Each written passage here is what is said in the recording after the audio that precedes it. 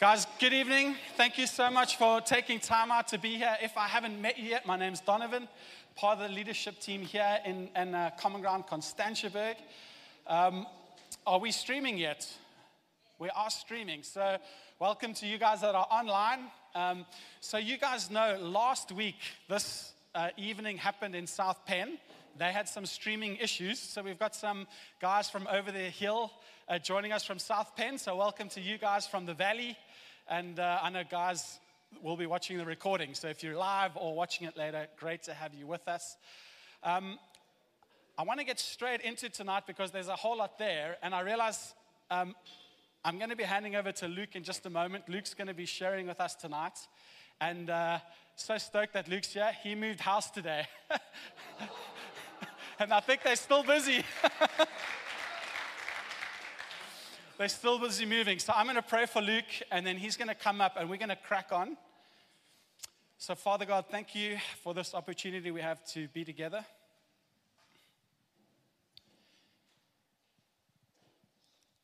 And we just acknowledge your presence with us, that you're here, that you're amongst us. We pray you open our hearts, you open our minds to receive what you've got for us tonight, God. Give us understanding. Pray for Luke, God. Thank you for his faithfulness in being here. We pray for a dose of your spirit on him. In Jesus' name we pray. Amen. Okay. Amen. Welcome, Luke. Over to you, man. Thanks so much, Donnie.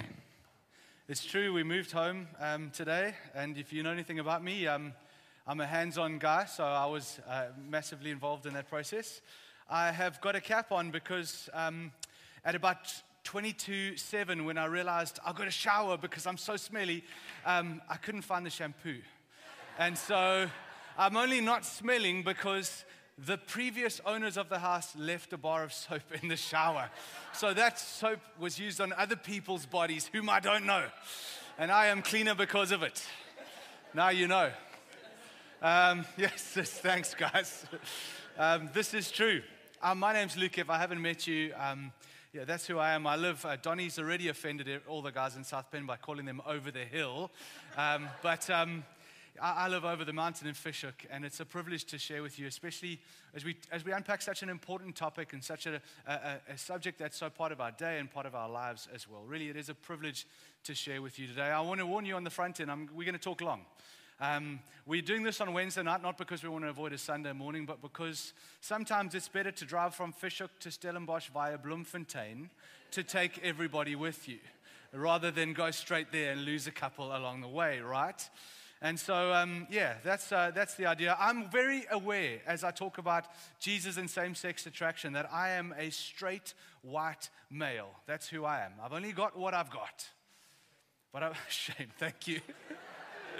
And, but I'm a pastor, and I'm trusting that as best I can, my pastor's heart would come through. I'm not a professor.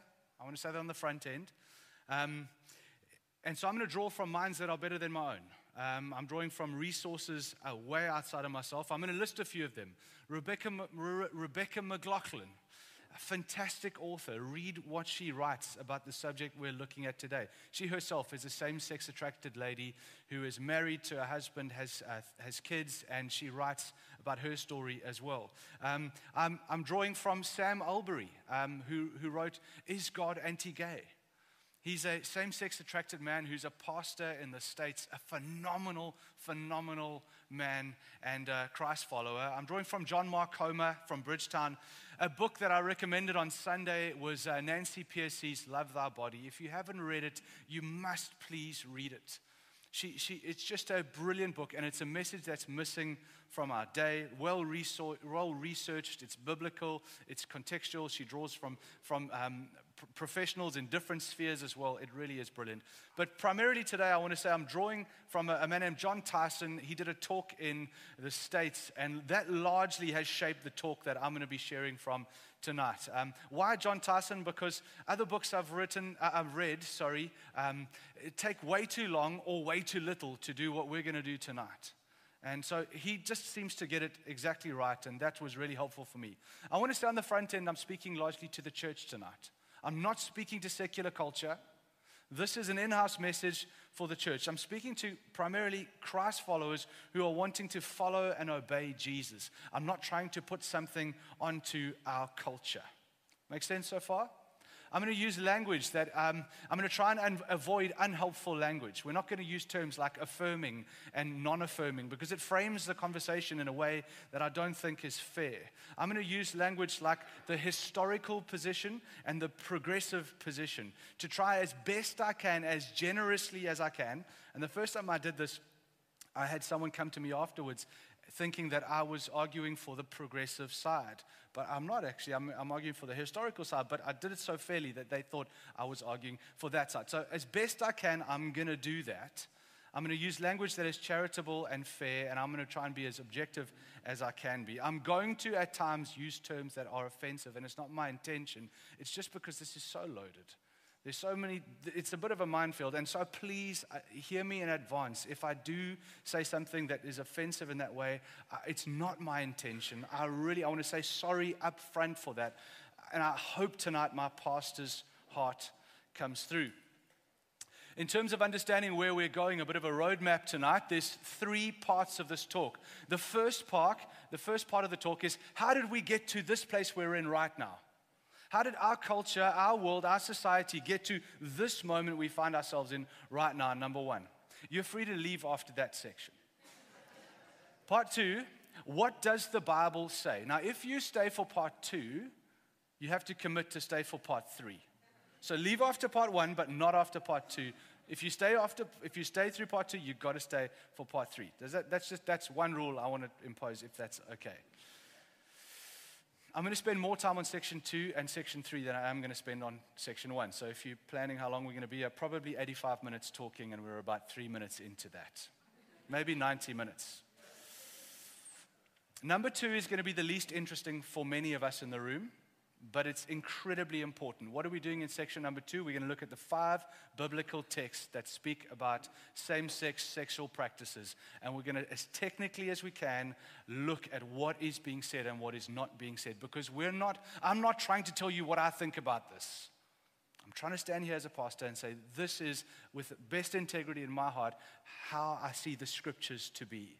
And then we're going to look in section number 3, what does this mean in particular for those who are same-sex attracted? What we're going to do in section 2, we'll read the text, we'll look at the progressive view, and then we will look at the historical view, which is the view we hold as a church. It's very technical, but the critical thing is that we come away from here with a sense of what the scriptures are saying, and we unpack the Bible. Lastly, again, let me say, I'm speaking primarily to Christians. If you're here and you're not a Christian, this is primarily not addressed at you, as much as you're welcome to stay and get a window into what it looks like to follow Christ in this aspect of our lives. Feel free to listen in. And so, because I'm speaking to Christians, I'm going to do something that we haven't done much in our church. I want to read from the Heidelberg Catechism. I'm going to read it first. And then at the end of my message, the last thing we do together is I'm hoping that we're going to be able to read it together as a church. But the first time we start off, I'm going to read it. The Heidelberg Catechism was written in 1563.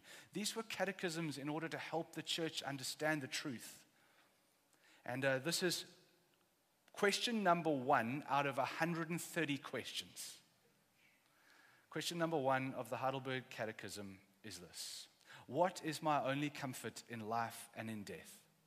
That I am not my own, but belong body and soul in life and in death to my faithful Savior, Jesus Christ. He has fully paid for all my sins with his precious blood and has set me free from the tyranny of the devil. He watches over me in such a way that not a hair can fall from my head without the will of my Father in heaven. In fact, all things must work together for my salvation. Because I belong to him, Christ by his Spirit assures me of eternal life and makes me wholeheartedly willing and ready from now on to live for him. Extraordinary words. Okay, so Point number one, how did we come to be here? Remember on Sunday, if you were here, I made 5 points just about how since the 1960s, our world has shifted so fast in the area of sexuality. And the third aspect of that shift was how quickly and how our world has come to view sexuality as not male-female, but same-sex relationships as well. This has happened very suddenly in our society. And it's a cultural shift that's happened in our lifetime. Many of you guys would have been born into that, I realize that. But for most of us probably in the room, this has happened in our lifetime. It's happened incredibly fast. How fast? I mentioned on Sunday that in 2008, when Barack Obama, head of the Democratic, kind of the more liberal side of the US political system, ran for office, he ran in his campaign as against same-sex marriages. Now, I'm not stating this to say right or wrong, as much as I'm saying that was not that long ago. Maybe youngsters are going, 2008, that's forever. But it's not that long when I reflect. This has happened really, really quickly. And not just has it happened really, really quickly, it's hard to kind of keep up pace with how this has happened. It's taken place really through the medium of war. What am I talking about? The language that has been used, the metaphors that have been used, the kind of hatred and the words that have been used of those in the other camp, whichever side or whichever camp you're on, have been hostile and they've been aggressive and it's been violent language. And so this change has happened incredibly fast, and it's happened in kind of violent, very aggressive, very polarizing ways. That's what's happened. The sexual revolution has been about a power struggle.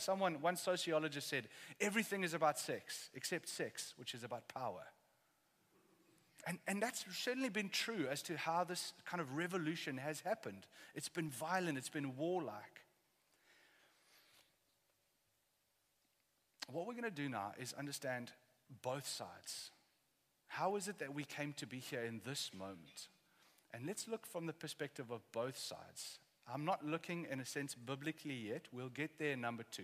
But just from a societal, not from a religious perspective, just from a societal perspective. Let's look first from the perspective of the side of those who said that same-sex marriages should be legalized. This is a justice issue, and it has to be changed. And I'm going to be speaking a lot out of American context because a lot of this has come to us via America. So here we go. In February 1988, a conference was held in the States of 175 leading gay activists. This conference was convened, and they met to establish a mission that the gay movement would rally around. We're just talking about how our society came to be where we are. There was a shift in strategy to strategic propaganda and cultural engagement. Marshall Kirk and Hunter Madsen met, they after this conference wrote a book. The book was called After the Ball. And the subtitle of the book is, we've got some slides for that one. The subtitle of the book is How America Will Conquer Its Fear of the Gays in the 90s. How America Will Conquer Its Fear of Gays in the 90s. That book, you can Google it in Amazon. It is out of print. If you want to buy a hard copy, you will pay $950 at the moment for it. In the book, they outline a 3-pronged strategy. Number 1, to desensitize the American people to gay relationships, to jam opposition to gay relationships, and to convert popular opinion to normalcy and public acceptance. And the honest truth is it worked. Much of what we believe as a society today, this is my point on this side here, is not the logical progression or logical evolution of society, but much of what we believe and hold to as a culture is the result of a cleverly manufactured campaign of propaganda by world-class PR agents. End quote. Not my words, theirs. Part number 1, to desensitize the American population to gay relationships. Quote, we need a continuous flood of gay-related advertising presented in the least offensive way possible. If straights can't shut off the shower, they may at least get used to being wet. The main thing is to talk about gayness until the issue becomes thoroughly tiresome. Seek desensitization and nothing more. If you can get straights to think about homosexuality as just another thing, meriting no more than a shrug of the shoulders, then your battle for legal and social rights is virtually won. I'm quoting from After the Ball. I know the term homosexuality or homosexual may be offensive to some. I'm quoting the book that was written in the 90s. Part 2, to jam those who oppose our movement. Violently, or by any means necessary, block any dissent to our movement. Tim Gill, who was an incredibly wealthy financial backer, he was just a really, really wealthy man who put mega sums of money behind these campaigns in the fight for gay liberty. He was quoted in an article by Rolling Stone magazine to say this: "Anyone who opposes us must be punished. We will punish the wicked." What I'm trying to show us is we understand it happened quickly, but it happened in kind of warlike language. You'll see both sides. It's aggro. Here there's a new righteousness being established. We must punish the wicked and a kind of moral superiority. Any opposition is to be crushed, to be punished, to be penalized, and to be excluded from society. To use today's language, to be canceled in our culture from the public sphere. Part 3, to convert popular opinion to normalcy and public acceptance. Lobbying, education, media, law, art, entertainment, family, business, and therapy all came under the weight of the campaign. The war on normalcy. Again, the language. The conversion of the average American's emotions, mind, and will through a planned psychological attack in the form of propaganda fed to the nation via media is our strategy. Quoting After the Ball. The public should be persuaded gays are victims of circumstance, that they no more choose their sexual orientation than their height. For all practical purposes, gays should be considered to have been born gay, even though sexual orientation for most humans seems to be a product of a complex interaction between innate predispositions and environmental factors during childhood and early adolescence. To suggest in public that homosexuality might be chosen is to open the can of worms labeled moral choice and sin and give the religious right a stick to beat us with. Again, the war. First you get a foot in the door, quoting. First you get a foot in the door by being as similar as possible, and then and only then, with your one little difference, orientation, finally accepted. You can then start dragging in your peculiarities one by one. You hammer in the wedge, narrow and first, as the saying goes. Allow the camel's nose under your tent, and the whole body will soon follow. A cultural vision of being gay is normal. Therefore, every behavior and practice of any sexual minority must be accepted as normal too. This was a planned, strategic campaign by gay activists in every sector of society that was designed to bring us to where we are today. Andrew Sullivan, himself a gay man, albeit a conservative gay man, he wrote an article called Undoing Our Good Work, in which he asks the question, at what point do we stop and acknowledge that we won? How much further do we need to push this? Bottom line, when you look from the one side, it's been an incredibly effective campaign to transform society. And it's happened in polarizing, aggressive ways. If you look from the other side, you'll find the same thing in terms of the aggressive, polarizing ways. At the same time, you have to look at the rise of the religious right in America too. We look at the other side of the culture war. In seeing this happen, the kind of religious right of America kind of responded, and they began to intentionally fight back as well. Jerry Falwell Sr. and others founded what's called the Moral Majority. And their vision was for a conservative agenda for society, for culture based on God's word. Essentially, they were trying to build a theocracy of the nation, responding to what they saw as immorality that was invading the righteousness of their nation. Some of the issues which the Moral Majority campaign included was the promotion of traditional vision of family life, the opposition to media outlets that promoted views that were anti-traditional family, the opposition to state recognition or acceptance of the homosexual acts, the prohibition of abortion, even in the cases of incest, rape, pregnancy, and where the life of the mother was at stake, supporting Christian prayer in schools, marketing to Jews and other non-Christians for conversion to conservative Christianity. Real mixed bag.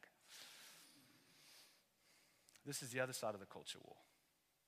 Quoting the Moral Majority. AIDS is not just punishment for homosexuals. It's God's punishment for the society that tolerates homosexuals. The idea that religion and politics don't mix was invented by the devil to keep Christians from running their own country. Someone must not be afraid to say moral perversion is wrong. If we do not act now, homosexuals will own America. If you and I do not speak up now, this homosexual steamroller will literally crush all decent men, women, and children who get in its way, and the nation will pay a terrible price. You look at the intensity of this war rhetoric that is there. Tinky Winky is gay.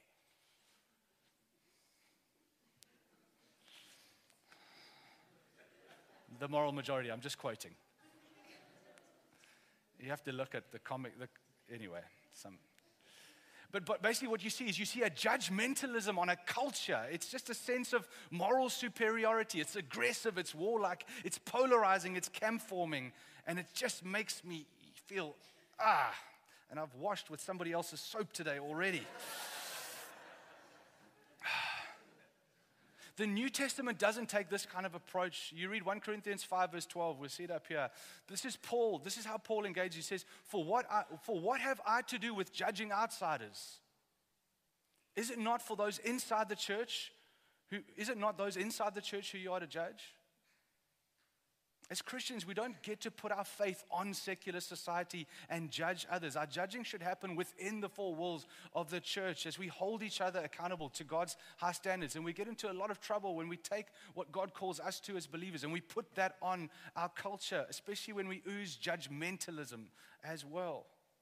The church was unloving, generally speaking. I remember seeing banners, God hates homosexuals. Just terrible things that are deeply embarrassing to me as a Christ follower. And as a result, many people walked away from their Christian faith. The result of this kind of cultural war has been confusion, embarrassment, and exhaustion. And the bottom line is, culture wars produce casualties. And we are living in battlefields right now where many are filled with shrapnel. It's happened fast. It's been polarizing, and it's been aggressive from both sides. It's been intentional. It didn't just happen. Which is why, end of part number 1, you're free to leave now. But remember, if you stay for part 2, you've got to stay for part 3. So if you're staying, buckle up. Which is why, when we come to the section now, what does the Bible teach about this? It helps to understand that very few of us come with neutrality to the scriptures. This is so warlike and there's so much hurt and there's so much pain. Very few of us come without our own biases, our own wounds, our own hurts. You can see how with this backdrop, we all come with different presuppositions and predispositions to what the Bible and the teaching of the scriptures is. Because of so much hurt and damage that's been done through this kind of religious rite in a sense, a lot of people actually don't care what the scriptures teach anymore. And it's tempting to do this. It's tempting to start with our individual experience or the experience of a friend of ours, maybe a gay friend of ours, and then reason through our experiences what we think is a natural and loving response. And then critique the scriptures and critique the church. And or we import that understanding that we've reasoned based on our experience or the experience of a friend, and we take that and then we reinterpret the scriptures in light of that thing. I get it. It's often done in a heart of love with a genuine cause or genuine concern for individuals. I really get that. But you have to see the challenge with doing life and doing faith this way is it's incredibly subjective. It's not timeless. It's culture bound to this moment that you're asking these questions in right now. It's biased to our particular generation and our particular cultural moment. And it assumes arrogantly that everyone who's gone before is wrong because now we have all the answers. And so how should we do this? How do we do this as a church? The same reason we take 22 weeks in 2022 and preach through the book of James. What we do is we take the scriptures and we hold them up, and as Christ followers, remember I'm speaking to us as the church, we bring our lives into alignment with the scriptures. How do we do this? We start by asking ourselves, what does the scriptures teach? We don't start with our experience, we start with the scriptures, and then we consider 2,000 years of church tradition and history. understanding that the Holy Spirit hadn't abandoned 2,000 years worth of Christians and then suddenly appeared to speak to our generation of pastors. And then we add to that reason, and we add to that our own experience as well. Yet we do that mindful of the pain that is involved in our moment in history as well, never forgetting that Christ calls us to love others, even those whom we differ with. And so hopefully tonight, as best we can, we're going to thread the needle between honoring the truth of the Scriptures in a way that forms us as a church, in a way that's not offensive as well, and in a way that's most loving and helpful to all people. It's an easy task we're going to take on tonight. Okay, I said there's 5 key texts in the Bible we're going to look at that speak to the subject. These scriptures speak to gay sexual practices. Right? This is not speaking to same-sex attraction. These are speaking to same-sex attraction followed through into gay sexual practices. We're going to read them, and then what I'm going to do is I'm going to articulate the progressive view in favor of or pro-gay marriage, and yes, this should be accepted in the church. And then I'm going to share the historical view, which is the view that we hold as a church. Now, notice I'm using again, I'm going to say the term gay sexual practices because there are some who are same-sex attracted who are not participating in gay sexual practices as well. Sure. Guys, we're going to just get used to hearing these terms as well in church as well. I know it's very different for many of us as well, and so again, I'm trying my best to not be offensive in the language that I'm using. Let's jump right into it. Genesis chapter 2. You want to follow along in your Bibles or follow along with me on the screen. Genesis chapter 2, verse 18 to 25. This passage is speaking about sexuality, right? It's the story where the focus is on, as you'll see, if you've read the creation accounts, the focus is largely on complementary pairings. And what you're going to see as we read this passage is look closely that when it comes to Adam, Adam cannot find a complementary partner that fits him. The narrative is constructed to the point where there's Adam and he's got no one with him. There's loads of complementary pairs throughout creation. I'll mention them a little later. But when it comes to Adam, there's no one that fits him. He cannot find his complementary partner in nature. And so God creates and brings her to him. Genesis 2, verse 18. And then the Lord God said, "It is not good that the man should be alone. I will make him a helper fit for him." We'll come back to those words in a second. Now, out of the ground, the Lord God had formed every beast of the field and every bird of the heavens and brought them to the man to see what he would call them. And whatever the man called every living creature, it was its name. And the man gave names to all the livestock and to all the birds of all the heavens and every beast of the field. But for Adam, there was not found a helper fit for him. So the Lord God caused a deep sleep to fall upon the man. And while he slept, he took one of his ribs and he closed up the place with its flesh. And the rib that the Lord had taken from the man was made into a woman and brought her to the man. And the man said, "This at last is bone of my bones and flesh of my flesh. She shall be called woman because she was taken out of man. Therefore, a man shall leave his father and mother and hold fast to his wife, and they will become one flesh. And the man and his wife were both naked, and they were not ashamed." Now, as we said earlier in our Origin series during lockdown, a year or two ago, it goes so quickly, this is not a science book, but it is meant to be authoritative for how we live. The progressive view would say this: what Adam needed was not necessarily a woman. What Adam needed was a human partner. It was anyone who wasn't in nature. It was anyone who wasn't an animal. In other words, it was Eve's humanity that made her a suitable helper for Adam and not her gender. The logic goes then, that was because Adam was created heterosexual. Had Adam been created homosexual, then Eve wouldn't have been created woman. She would have been created man, because that is the helper that Adam needed. Make sense? The historical view is Eve's humanity and humanness the only thing that qualified her as a suitable, fit helper for Adam? And the answer is no. The passage makes it clear that her femaleness plays a role as well. The Hebrew word translated helper fit or suitable helper, another translation, is the Hebrew word kenegdo. Kenegdo, used here in verse 18 and verse 20, it's a compound word with two ideas, ke and neg. Ke and neg. Should we say that? Can we say that? Ke and neg. Okay, what we've got is ke meaning like. Neg meaning opposite or in front of. Like opposite. It literally means like opposite. And it captures why Eve is the perfect partner for Adam. Because she's like him in that she's human. She's unlike everything else in creation. But she's also opposite. She's also different than him, not the same.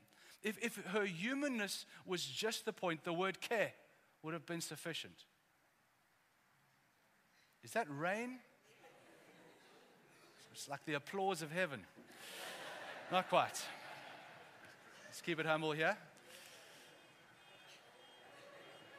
Anyway, let's carry on. The word ke, like, would have been sufficient. Are you able to hear me in the back there? Do I need to speak a bit louder in the back, or is it cool? I'm going to blast the poor guys on the internet if I talk any louder, but it's cool. You can hear me full. Okay. Where were we? If it was just the same, then like would have been sufficient. But the fact that if it was just humanness, but it wasn't enough, that it was ke negdo, we needed like but opposite as well. She needed to be like him, but she also needed to be unlike him. It's this vision of complementarity that we see coming through here. Eve is human. She's not an animal. She's like him, but she's also unlike Adam as well in that she's female. She's negdo him as well. She's like, but she's opposite him. And this passage, it shows us as well a vision of Christian marriage as well. We see that there's 3 parts to a Christian marriage. Both partners need to be human. They need to be like each other. Both partners need to come from different families. That's important, right? And then number 3, both partners need to display sexual difference. The negdo part, right? There's otherness of male and female. And this is part of the complementarity that we see woven through the early chapters of Genesis as well. It's just so there. You see this complementary design for flourishing. You see God and creation. You see light and dark, earth and heavens, day and night, sun and moon, land and sea, humans and animals. And that doesn't work. So the climax of creation, Genesis 1:27, is man and female. The climax of this complementary dance is man and woman together, able to reflect the image of God. It's a vision of Christian sexuality that displays differences interacting together to display the glory of God. There is sameness and there is difference. And that's critical. Genesis chapter 2. Leviticus 18. Oh, thank you. Nice and warm. I wasn't expecting that. Thank you. That is so good. Leviticus 18 and Leviticus 20. Leviticus 18:22. We jump straight into the scriptures. 4 more to go.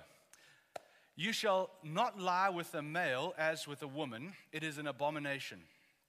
Leviticus 20 verse 13. If a man lies with a male as with a woman, both of them have committed an abomination. They shall surely be put to death. Their blood is upon them. What's the context here? The context is Israel is just coming out of 400 years of slavery in Egypt. They've been brainwashed. They've been programmed. They've been just told who they were as slaves. And now they are broken free. And God is leading them out into the wilderness. He's taking them towards the promised land where He is establishing His people. And His people are to have a different ethical vision, a different way of being as a society, a way that reflects who God is. Because all the nations of the world would step back and look and see the people of God in the promised land. And they would look at Him and they were to get a window into what God is like. He is establishing a people in His image, in His likeness. God through them is creating a different culture with a vision of holiness, that they would display His character to the nations. And so holiness is in fact the central theme of the book of Leviticus. Holiness appears in fact 87 times in the book of Leviticus. 87 times. The word meaning of holiness, if you're new to the church perhaps, is to be separate, to be consecrated, to be distinct, to be like God in that way.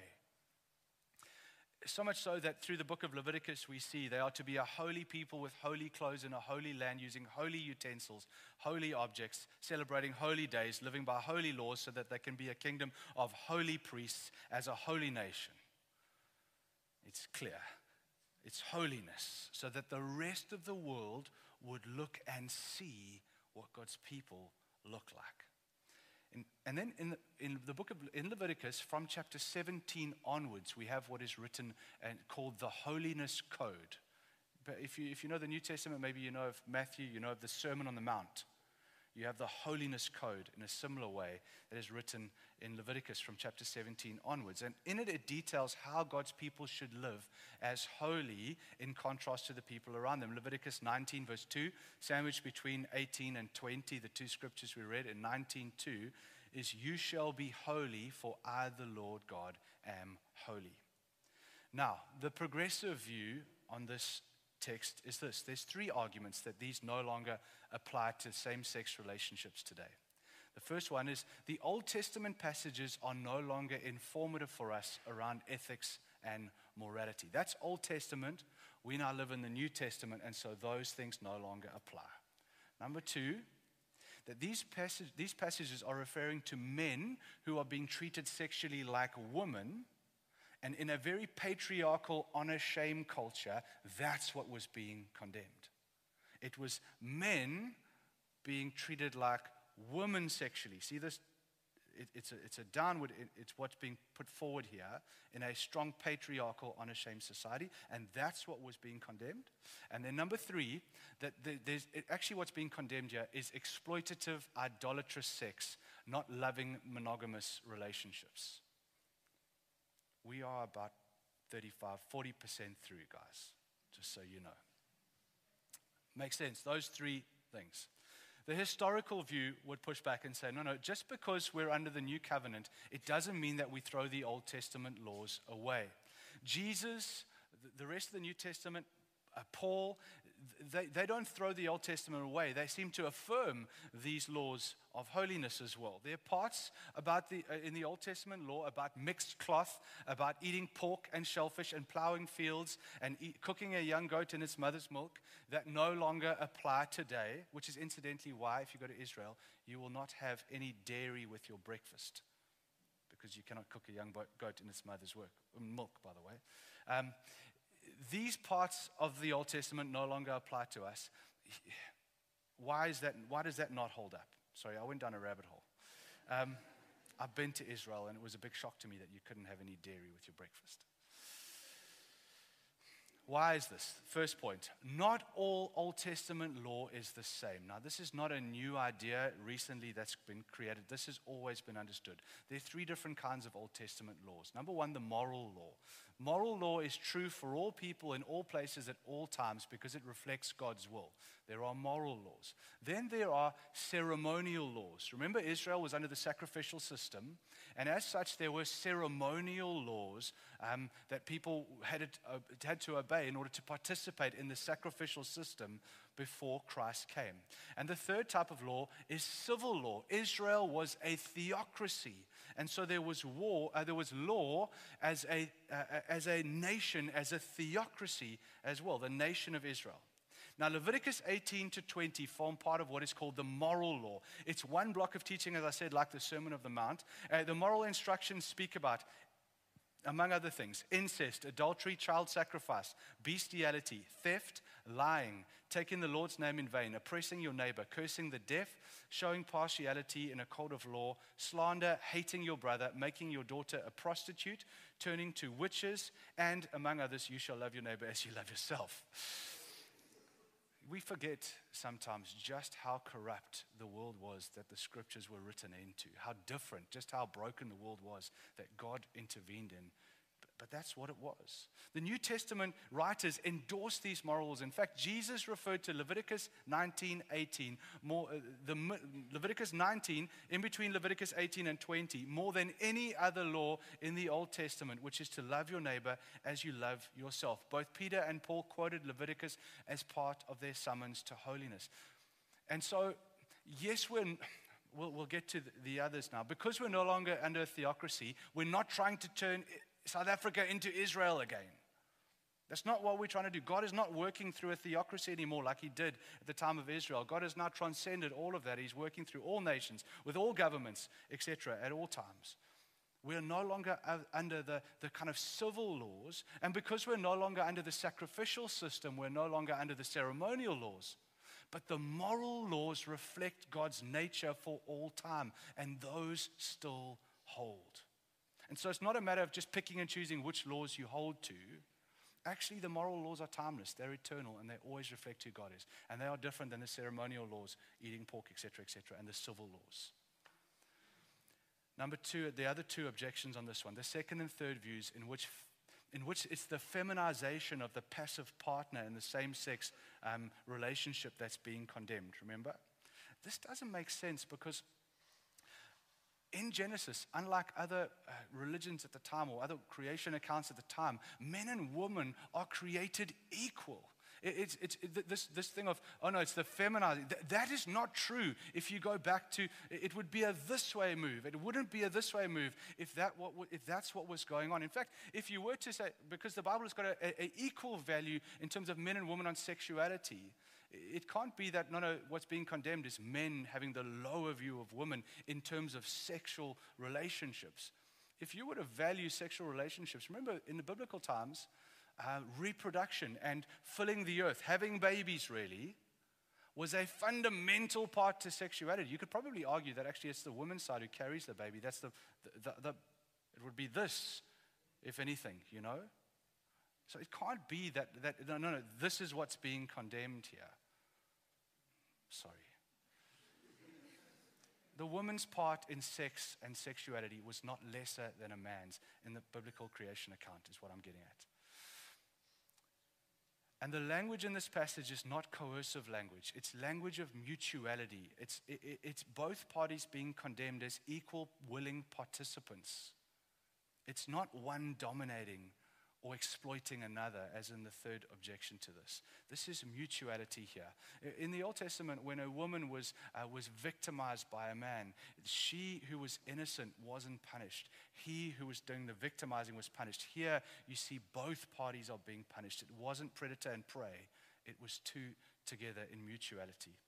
Romans chapter 1, let's cross over into the New Testament. Romans 1, verse 24 to 27. Now, the context of Romans chapter 1 comes before Romans chapter 2 and Romans chapter 3. Just follow with me. This is important. Romans chapter 1, 2, and 3, Paul is developing something together. Romans chapter 1, Paul speaks about the sins of the Gentiles. Romans chapter 2, Paul speaks about the sins of the Jews. Romans chapter 3, he says, you see, everyone, whether you're Gentile or Jew, has sinned and needs to come under the grace of Christ. Whether you're a Gentile, because these are the Gentile sins, whether you're a Jew, and these are the Jewish sins, everyone needs the grace of Christ. He's building a case for Gentiles through their Gentile sin, for Jews through their Jewish sin, that everyone has sinned, everyone has fallen short, and everyone needs grace from Christ. Everyone needs the cross. So Romans chapter 3, everyone has sinned, all of us need Jesus. How do I know that? Because you Jewish guys, you've sinned, and this is what your sin looks like. And you Gentiles, you sinned, and this is what your sin looks like. You see, it's important that we follow this flow of argument. And so Paul, walking back then to chapter 1, is we're looking at the Gentile sin because he ultimately wants to show how everyone needs Christ. And so that's what happens in Romans chapter 1, verse 18 to 32. He's summing up the sins of the Gentiles. Romans chapter 2, the sins of the Jews. And then he says, therefore, everyone needs Christ. So whether it be porn or whether it be pride, everyone needs Jesus. And Paul is now we go, okay, everyone needs Jesus. We all need grace. All of us are broken. The Jews are broken. Here's the Gentile brokenness. And Paul double clicks on Gentile brokenness and Gentile sinfulness. And you see in here three movements that he mentions over here in unpacking the Gentile sort of sensuality and Gentile sexuality and their understanding. Three things that you'll see here. Number one, the valuing of creation and the denial of creator. Creation is elevated above creator. The substitution of God for the priority of self. Self over God. And then lastly, when you do that, the unnatural becomes natural. Romans 1 verse 24, therefore God gave them up to the lusts of their heart, to impurity, to the dishonoring of their bodies among themselves. And because they exchanged the truth about God for a lie, and worshipped and served the creature rather than the Creator, who is blessed forever. Amen. For this reason, God gave them up to dishonorable passions. For their women exchanged natural relations for those that are contrary to nature, and the men likewise gave up natural relations with women and were consumed with passion for one another, men committing shameless acts with men and receiving in themselves the penalty due for their error. The context is he's speaking about gentle sinfulness so that he can build to the point of all of us need forgiveness in Christ. The two questions we need to look at here is the desire that's driving this kind of sexual practice natural or unnatural? And what is the nature of these kinds of sexual relationships? Now, in the progressive view, there's two responses to the above. That this is about heterosexual excess. This is about heterosexual excess. In other words, these people had sexual appetites that had so got out of control, and it's like that overflowed beyond, these men had overflowed beyond every woman who they should have been attracted to, and now they needed something different to just fuel this out of bounds sexuality. Their lust was so excessive, they needed something different to satisfy them. And in other words, it's unnatural because they were heterosexuals engaging in homosexual sexual practices. Had they been homosexuals, it wouldn't have been unnatural. It was the excessive lust that made it wrong. And then the second objection is that the kind of sex that is happening is exploitative by nature. It's masters and slaves, it's prostitutes and call boys. And the thing that's being condemned here is the weird power dynamic. It's coercive. It's not about loving monogamous relationships like we see today. Paul is not against same-sex love, but against the abuse of power and the commodification of people. Make sense? We've got to keep moving anyway. So the historical view. No, I can see you getting it. The historical view. The sin against nature is sin because of the way in which things are designed in Genesis. It's not heterosexual excesses that's being condemned, but it's against nature because of design in Genesis. It's about not living according to the design that God has given us. This passage echoes back to Genesis 1 and 2. For God's design. Think of the language about creator and creation, the creator of the world, male and female, both being distinguished because Paul is, what is the word, hearkening? He's calling back to original design. It seems Paul is not speaking against heterosexual excess, but he's calling in the language from Genesis of design that he's appealing to make his call out here. And then the second one is the emphasis on exchange makes it clear that Paul is thinking of homosexual activity in general and not a kind of bad homosexuality. It's true, there was much of that in the day. There was lots of man-boy relationships that was very prominent in the ancient world. But Paul condemns, in this passage we read, it was women as well. There is no record in the ancient world, in terms of ancient literature, of the same kind of exploitative woman-to-woman relationship. It only exists with men. And so Paul's critique here of male-female same-sex relationships is not tied to a power dynamic. Maybe you could have said that if it was just speaking about men. But the fact that Paul speaks to men and women, and there is no record in the ancient world of there being any kind of power dynamic in women, means that Paul is speaking to something that's beyond that. It also says that those who were involved were committing these acts with one another. They burnt with passion for one another. And so this is not coercive, exploitative. This is mutual, consensual same-sex acts. It's clear in this text that for Paul, gender is the issue, and not orientation, as in the first instance, or domination or exploitation. 1 Corinthians 6, 9 to 11, and 1 Timothy 1, verse 8 to 12. We're nearly there, guys. I know this is hard, and I know this is technical. For some of you, love this. For others of you, you're going, oh, this is hard. It's hard also because yes, we want to be faithful, and I'm trying as best I can to be objective and kind of technical in the words. But we know that behind all of these words are people and desires and genuine parts of people. And so it is, I feel the tension as well.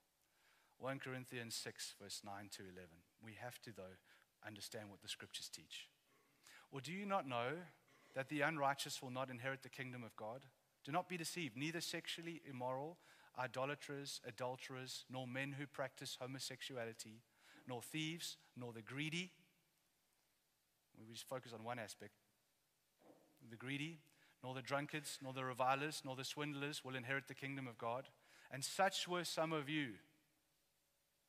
But you were washed, you were sanctified, and you were justified in the name of the Lord Jesus Christ and by the Spirit of our God. 1 Timothy 1, verse 8 to 11. And now we know that the law is good, if one uses it lawfully, understanding this, that the law is not laid down for the just, but for the lawless and the disobedient, but for the ungodly and sinners, for the unholy and profane, for those who strike their fathers and mothers, for murderers, for the sexually immoral, for men who practice homosexuality, enslavers, for liars, perjurers, whatever else is contrary to sound doctrine, in accordance with the gospel of the glory of the blessed God, with which we have been entrusted. Paul is writing primarily, both times Paul is writing, he's writing first to the church in Corinth in 1 Corinthians, and then to the church in Ephesus, to Timothy, who is leading there. And the word that's translated here in your Bibles has got men who have sex with men or men who practice homosexuality. It's a very difficult word to translate because it's found almost nowhere else in ancient literature. In fact, many people believe that Paul actually coined this word, that he made it up, because it doesn't exist anywhere else. The words that are being referenced in this text, there's two here. Malakoi, which means soft, often translated as effeminate, and arson koitai, which means bedders of men. In the progressive view, there's two things here to look at. The language is unclear, so we can't be sure what is being addressed.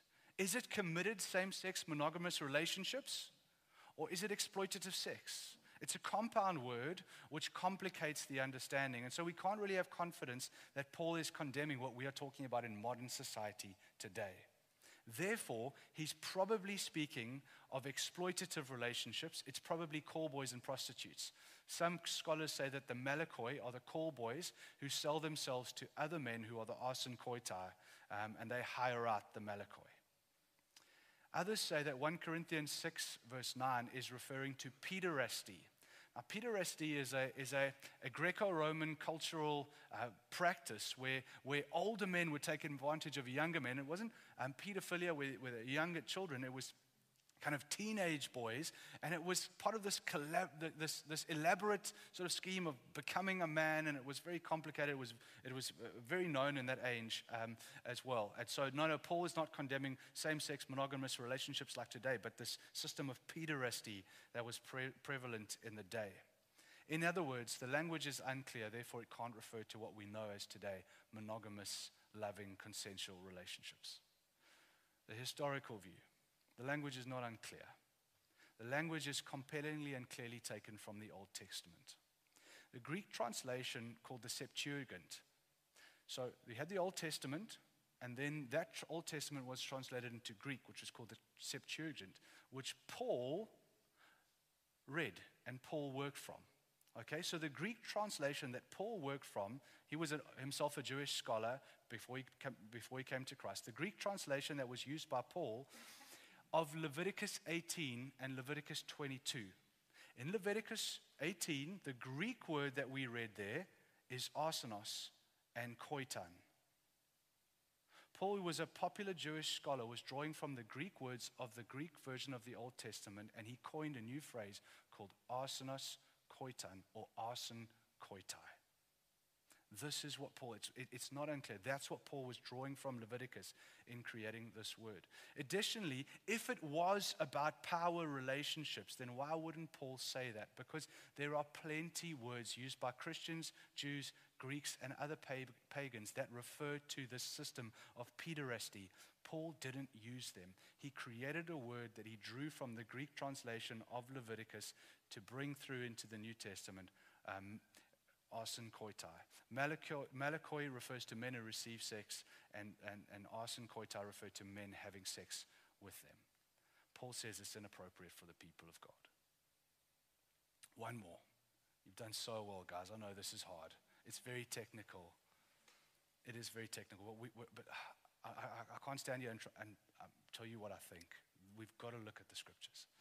Matthew 19, the last one, and this is the shortest one. We read it on Sunday, so we can go super quick.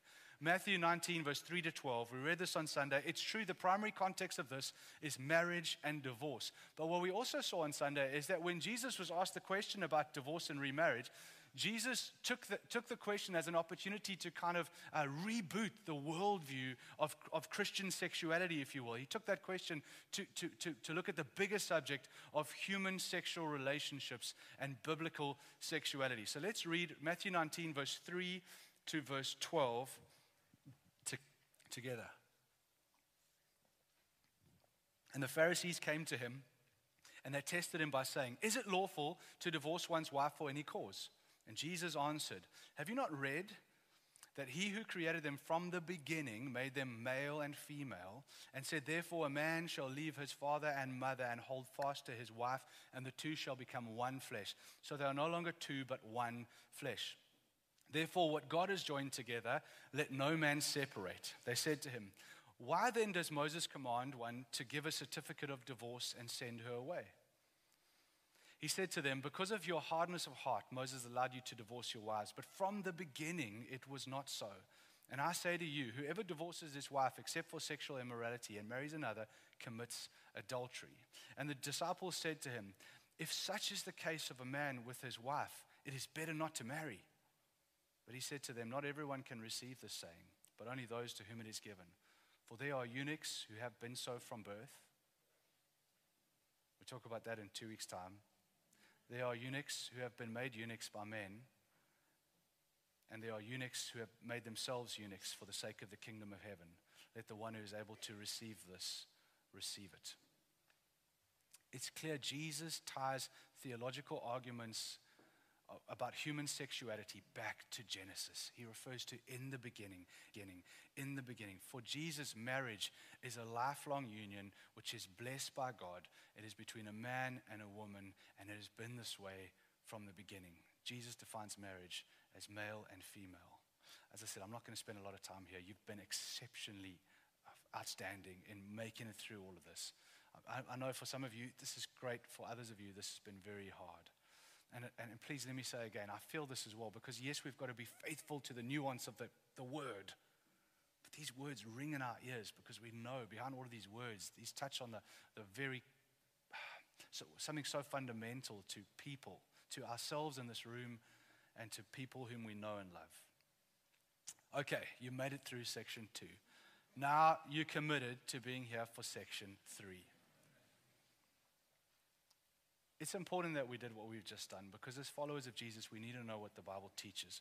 So where does this leave us? And in particular, where does this leave those of us who are same-sex attracted? Perhaps that's you.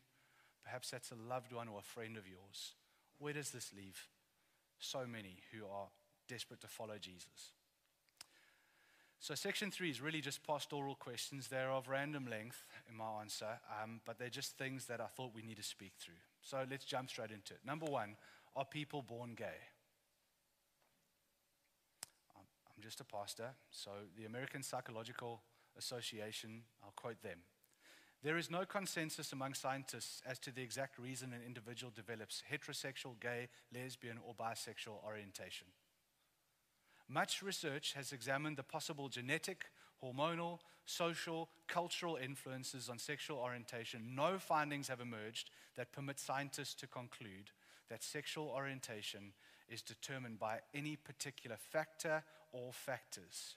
Many think both nature and nurture play complex roles, and many people experience little or no sense of choice about their sexual orientation." The answer from the experts seems to be, I'm not sure. Which means as a church, we should treat people with exceptional compassion. And we can't kind of prejudge people and come with our answer because we've oversimplified and we know what's causing. It just doesn't help.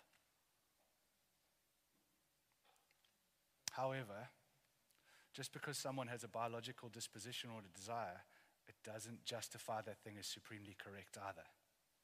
We all have inborn desires, some of which are very strong, that we shouldn't act on as well. And so just because something feels very natural doesn't make it justified either. Is orientation sinful? I don't think so. When your orientation turns into lust, whether it be for men or for women, then yes. James, in the book of James we're working through, says there is a desire that leads to sin. There's a desire, but it can lead to sin. It need not necessarily, but it can lead to sin. There is desire that becomes sin at a particular point, and I think it's when we collaborate enough with that desire, and instead of choosing to follow Christ, I collaborate with that desire. Whichever way your orientation leads you, that's when you've crossed the line. Can people change their orientation? It's so complex. And I just think it's unwise to make any form of general rule here. Certainly for some who would have called themselves exclusively same-sex attracted, they have been able to marry someone from the opposite sex, have children, many of them. Some of them would say as well that I'm not attracted to all men, but to that one man I am. And that's enough. Certainly for some. Certainly for others, this is not the case. There are many Christians who are same-sex attracted, and they just could not bring themselves to a heterosexual relationship. It's just too far, and so choose to live celibate lives. I spoke to you of Sam Albury, outstanding human being. I mean, I've read him on this, but on gospel culture, on church leadership. He's a pastor out of, I think it's Emmanuel Church in the States, where he's with Ray Ortland. I learned so much from him as he is a pastor, and he counsels and speaks about creating gospel culture in a church. That guy would walk onto our eldership team as a church. I would serve on his eldership team any day. Sorry, I'm pointing to South Penn. I'm not going to say that. Donnie nods, though. That's why I went there. What do we say to those who say, but God made me this way? I think I say yes and no. Yes, God made you. And yes, you are fearfully and wonderfully made. Every single human being is made by God and is in the image of God and is just fearfully and wonderfully made. However, yes and no. We believe that no human being is perfect. So too, every human being has been bent out of shape by sin. Sin is not just something that we do. But ever since the fall took place in the Garden of Eden, something infiltrated our humanity. We became sinful. Not just that we do sinful things, but we're bent out of shape. We're formed in ways that we were not intended in God's original design. And so sin shapes our desires and our longings and even our physical bodies. Speaking of myself and true of you as well, in the fall in Eden, it means that every cell in my body, if you will, carries both the image of God as well as the influence of sin. There is a virus in our system that influences every part of our being. Every single one of us has got our orientation distorted by sin. Every single human being has an orientation that has been distorted by sin. Luke, that's me, created to love one woman selflessly my whole life. My orientation is broken. It's prone to wonder at times. My sexuality is curved in on myself. At times I become a selfish lover rather than a selfless one. Meaning at times I lust more for Lauren than I long for her in a selfless way.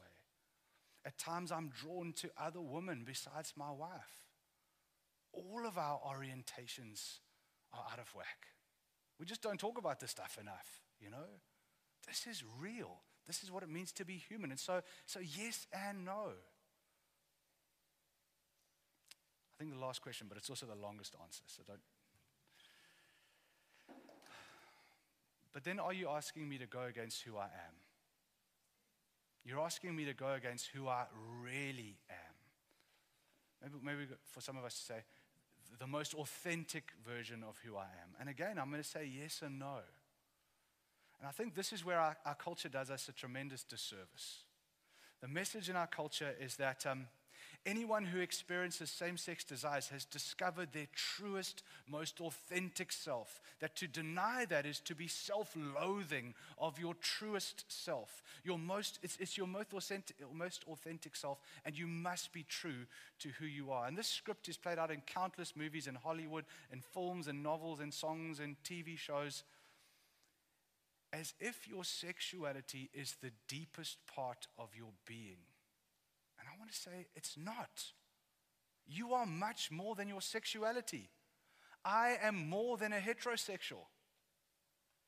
I'm a human being. There's so much more to my humanness. My sexuality is not the most fundamental part of my identity. It is a subpart of who I am as a human being, and it is even a temporary subpart at that. Let me explain. Well, I will in a second, but you need a greater identity than your sexuality. For most generations of human beings before our generation here, we found our identity in different ways than what you and I do. We found our identity and we found our meaning because we believed a different story. We used to believe, as most generations, that there was a God, that He created me, that I had an identity because He created me, that He put me into a community, and it's a community in which I belong to. I'm in a web of relationships, and I matter to other people, and other people matter to me. And so I have an identity in God and an identity in other people, and I have meaning in my life that is not just found within myself.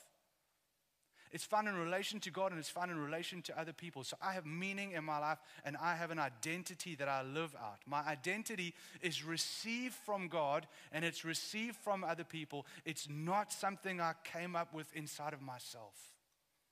However, in recent generations, many in our culture have rejected this. We've rejected God, and we've rejected other people. We've rejected community in favor of the individualistic life, where I look inside myself to find what it is that's going to make me happy, and then I do what makes me happy. And so I lost God, and I lost other people, and I discovered myself. And what we discovered is there's a deficit of meaning in a life that revolves around me and is inward and generated my identity within myself. And because sex and sexuality is so strong, and there's such strong forces in our lives, when we look within ourselves to find an identity, it's no surprise that we look to our sexuality because it is so strong and it is so part of who we are. And so it's tempting to form an identity based on your sexuality. But I want to put to you, it's too small a thing. You are so much more than your sexuality. And more than that, it's problematic in a few ways. I'll tell you just two of them. To make a primary identity on your sexuality is problematic in a few ways. Here's two. Number one, when we do that, we fail to recognize that our orientation is more fluid than we think. Many people experience changes in their orientation over time.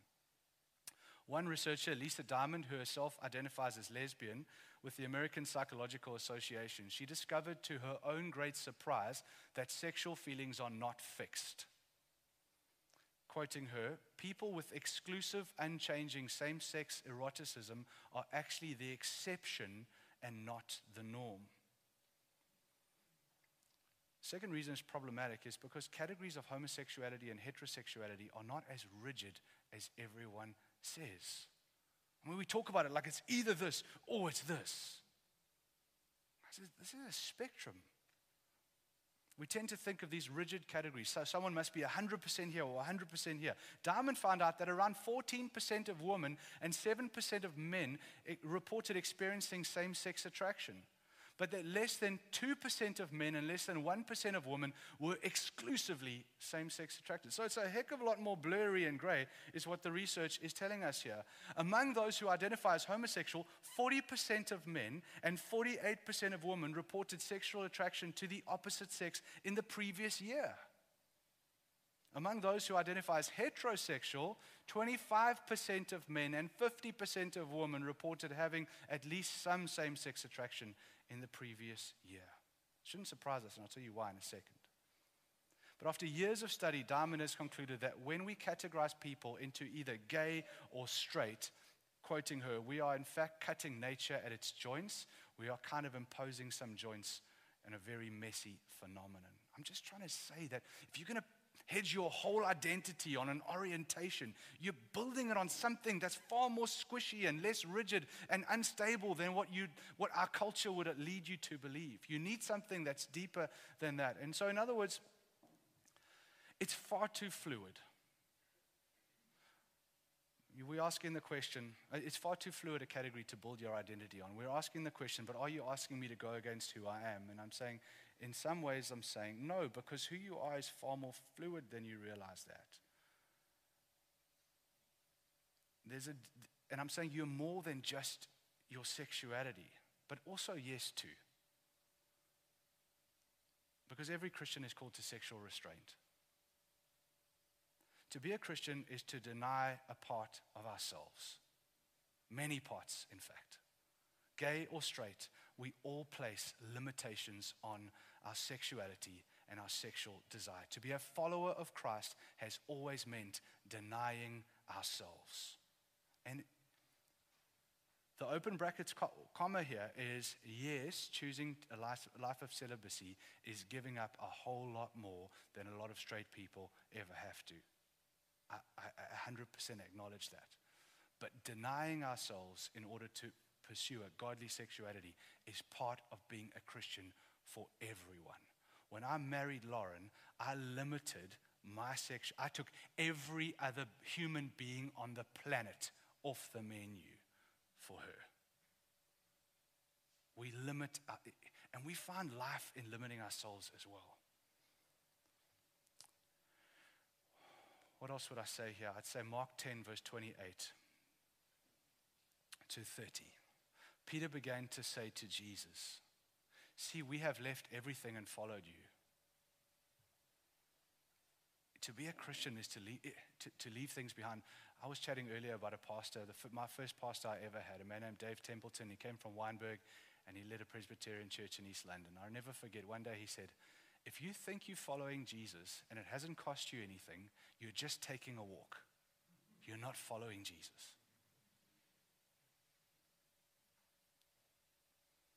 See, we've left everything and followed you. Jesus said, truly I say to you, there is no one who has left house or brothers or sisters or mother or father or children or lands, I'd say, or boyfriend, or for my sake and for the gospel, who will not receive 100-fold now in this time, houses or brothers or sisters or mothers or children and lands with persecutions, and in the age to come, eternal life. To be a follower of Jesus is to deny yourself. I mean, in living your best life now in whatever Christian world that is, you miss that. But yet Jesus promises, and please hear me, Jesus promises to those who have laid down things in favor of following him, we will be rewarded for what we lay down in him. And I don't think it only means when we get to heaven. That passage says to me, in this life, we will be rewarded. How is it that if you lay down mothers and fathers and brothers and sisters and potential lovers, you will gain in this life now back? I think the answer is the church. It has to be the church. It has to be, in some way, the church. The church is meant to be a place of fulfilling community, of deep, of rich, of meaningful relationships. The kind of place where you can embed your life and know that you belong, that your life matters, that your life is enriched because of friendships, of relationships that matter and add meaning to your life. The church is called to be a place where those who have laid down that side of their lives and chosen to be celibate in followership of Jesus find that they recover so much in the way of love because of what they experience in our community. That's the weight that sits on us as a church. The church has got to become the kind of life-giving community that gives back life to those who have laid down that part of their lives. To those who are choosing to follow Christ with their sexuality, a biblical community should help those with same-sex attraction live rich, full, abundant lives like Christ has promised because of the way in which we are so connected to each other. We're not so caught up in our little 5 nuclear family or 4 nuclear family lives with our sports games and all of our things that we actually lose sight of all the people who we do life with in our communities. That God has called us to a web of relationships that matter so much, that those who have laid down so much find me. I saw a tweet the other day. It sounds so trite when you say tweet. There was a man who was same-sex attracted and part of a life group and choosing to live a celibate life, who was just made the godfather, what's the word? It's a godfather, hey, you godparent of his 6th child in his life group. 6 kids. Who's he watching on the sports field? Who's he like looking at? Like that's the church. In our overly sexualized culture, it's easy to forget that the Bible is not against same-sex relationships. In our overly sexualized culture, it's easy to forget that the Bible is not against same-sex relationships. The Bible commands same-sex relationships. I'm not saying it wrong. At a level of intimacy that Christians seldom ever reach in our society. I'm talking about biblical friendships, not same-sex sexual relationships, but same-sex relationships, that a level of intimacy that adds so much meaning to life. Perhaps a higher, maybe in some of the blurriness of those percentages of those who are kind of heterosexual but felt at times homosexual, maybe something of that blurriness there is because of the lack of genuine same-sex friendships in our lives in a culture that is so sex-charged that we think what we long for is that, when in fact actually it's this glorious horizontal friendship between 2 men or 2 ladies that is beautiful, that we just no longer have in our individualistic, curved in on ourselves lives. Jesus said it in John 15, verse 13. He said, greater love is no one than this, than someone lay down his life for his friends. Greater love has no man than this, than that he lay down his life for his friends. What if culture has just gone so far sexualized, whatever that means, you know what I mean? And we've just overlooked the beauty and wonder of genuine friendship. And we don't even know how to do it anymore. In a biblical framework, friendship is not the consolation prize for those who fail to gain romantic love, whether that be because you're same-sex attracted or because you just, the way life worked out, you never met the guy or you never met the lady. Biblical friendship is supposed to be where it's at, man. The reality is that marriage is a temporary reality on earth as well. It's a long answer to a question. I'm asking you to deny myself. The reality is marriage is a temporary reality here on earth. Heaven is a place where there is no marriage. And so orientation is not an eternal factor to who you are. Luke chapter 20, verse 35. The resurrection from the dead neither marry nor are given in marriage. Here what I'm saying is the longest, most significant part of your existence as a follower of Jesus is with Christ in your resurrection body. The length of time that you will live with Jesus as a follower of Jesus will so, in heaven, in your resurrection body, will so dwarf in length and size and magnitude this little life that you're living now with your orientation with the potential of marriage. So that's awkward for everybody, hey? It's so small relative to something so great. And your primary union is not with your husband or your wife. Your primary union is with Christ eternally. The Bible teaches you're so much more than your orientation. You're in the image of God. You're a child of God. The most important part of your being is not your orientation, your sexuality now. It's you've been redeemed for eternity as a child of God. You have an identity in Christ that supersedes and transcends your sexuality.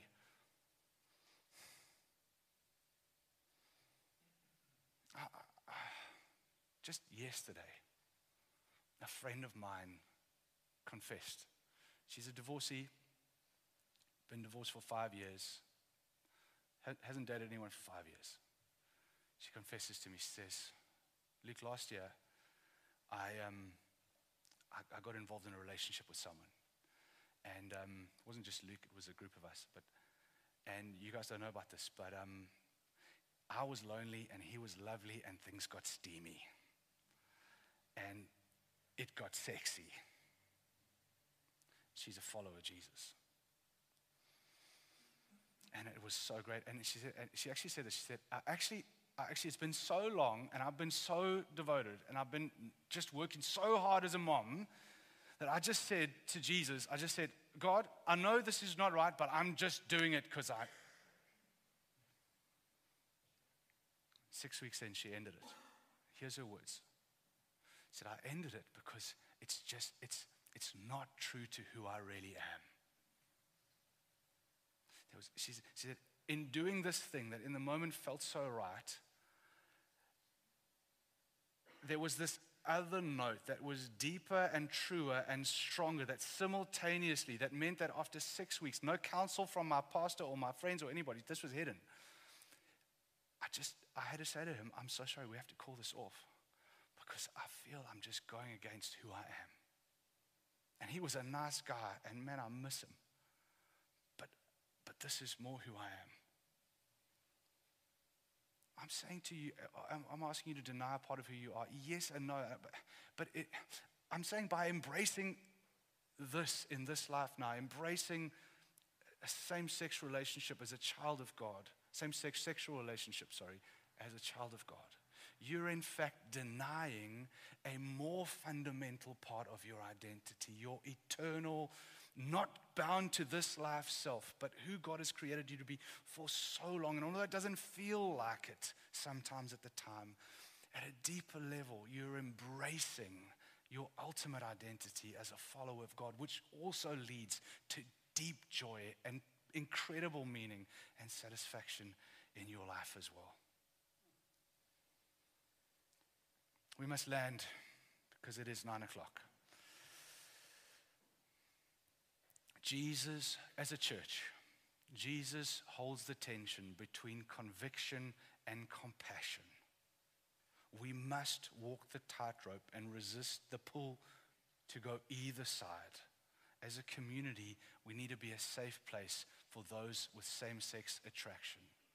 I think of Jesus when he dealt with the woman who she'd been caught in adultery, that religious people brought her to him. He was supposed to take her out. And what did he say to her? He dealt with all her condemners and he looked at her and he said, woman, neither do I condemn you. Now go and sin no more.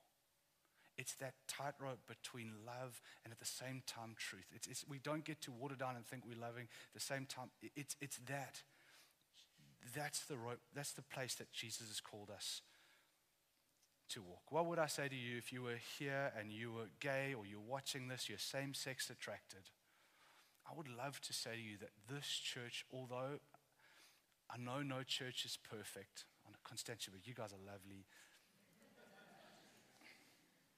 No church is perfect. But this is a place full of broken people whose sexuality has for all of us been bent out of shape through the fall, who are learning humbly to learn to live in the ways of Jesus, who are in a culture where everything is sexualized and everything is individualized, who are learning to find meaning in community, to die to themselves and to live and love other people.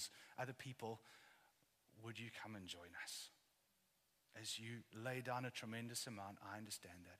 But I trust you can see that you gain so much more. And the other thing I would say is if you've been hurt by the church because the church has got this wrong, and we've erred in the past on sides of judgmentalism and just hatred and ugliness, I want to say don't allow the sin of others to rob you of the most incredible experience of relationships and community that I think exists on the planet. That's the church. Now, we won't be perfect. Heck, I was speaking about 6 months ago, and I said something in the pulpit that was just so hurtful to somebody sexually, and he called me on it. He said, when you said this, did you really mean that? I said to him, I didn't mean that, but I can see how you heard that, and I'm so sorry.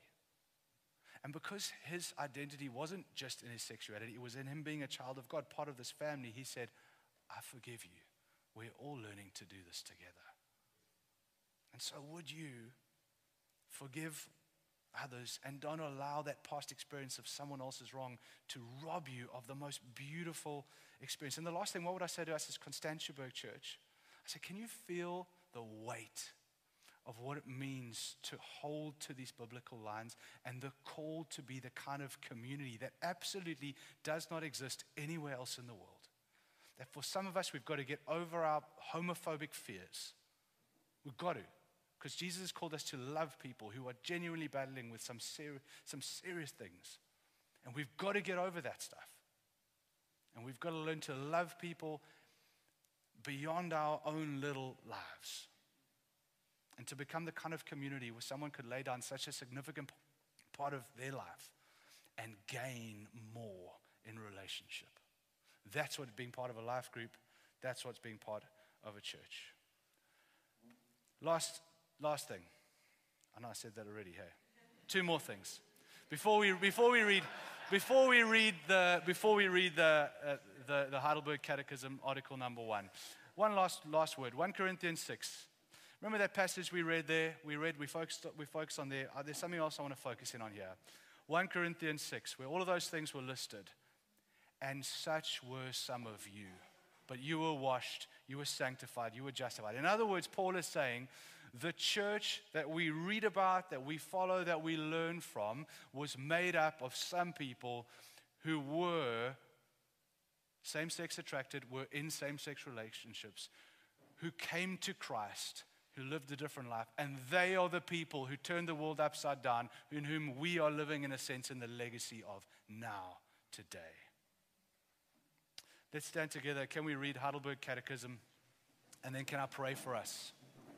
Or Donnie pray for us? Yeah. Okay, so we're about to read this here, but let me just say, guys, I realize tonight has been heavy. It's one guy talking about stuff from the Bible. It's very principle-based.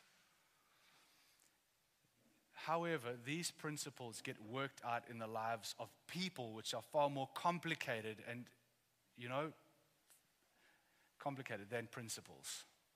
And so if you're hearing this and you're wondering, what does this mean for me? What do I do with this? Please don't just get pastored by a principle and a microphone. We are people who pastor people. And here's Donnie, and there's Colin, and I see Klaas in the back there too, and Meg.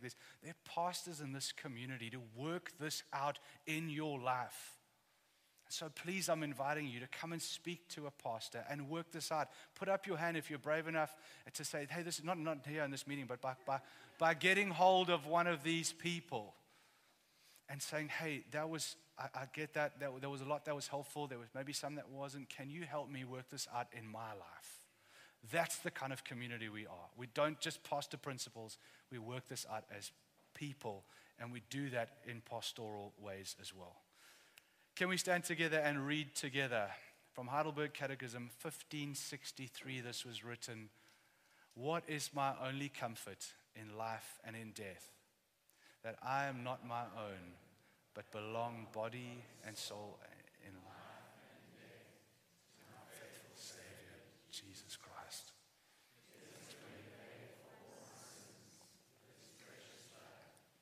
He has set me free from the tyranny of the devil. He also watches over me in such a way that not a hair can fall from my head without the will of my Father in heaven. In fact, all things must work together for my salvation. Because I belong to him, Christ by his Holy Spirit shows me eternal life and makes me wholeheartedly and willingly. Amen. I pray for us. Father, let's pray first just for those who, hey, this is your life. You'd say, yeah, I'm somewhere between homosexuality and heterosexuality. I'm on that spectrum. I lean more that way. Or maybe there's someone in your family, a child, a close friend, a spouse, someone close to you. I want to pray, Jesus, that for your nearness. Jesus, for your nearness.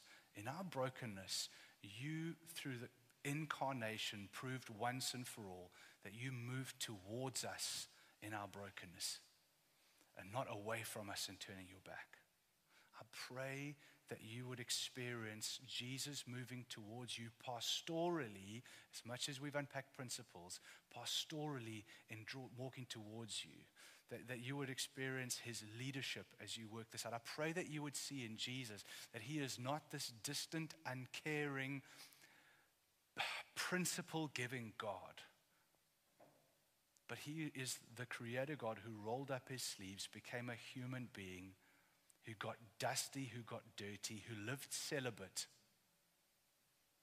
who died on a cross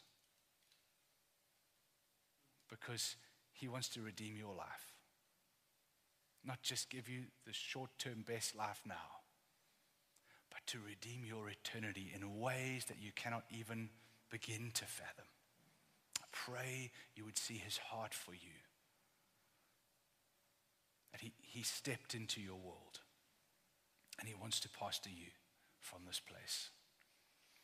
And then I want to pray for us as a church. Jesus, would we be the kind of church for whom those who would lay down such significant parts of their lives would find that they gain so much in terms of rich relationship through this community. Would you help us, Lord, to get over ourselves and our individualistic pursuits? That the kind of friendships that you spoke of, that are greater loves, would become commonplace in this body. That in a world who is starved of relationship and starved of meaning, that this community would become a place where people belong and are celebrated and are loved and live rich, full lives, whether they find a partner or not, Lord Jesus. Whether they choose to remain celibate, Lord Jesus. That they would find in this community meaning, adventure, purpose, gospel mission, Lord Jesus. We ask that in your name, Christ. Amen.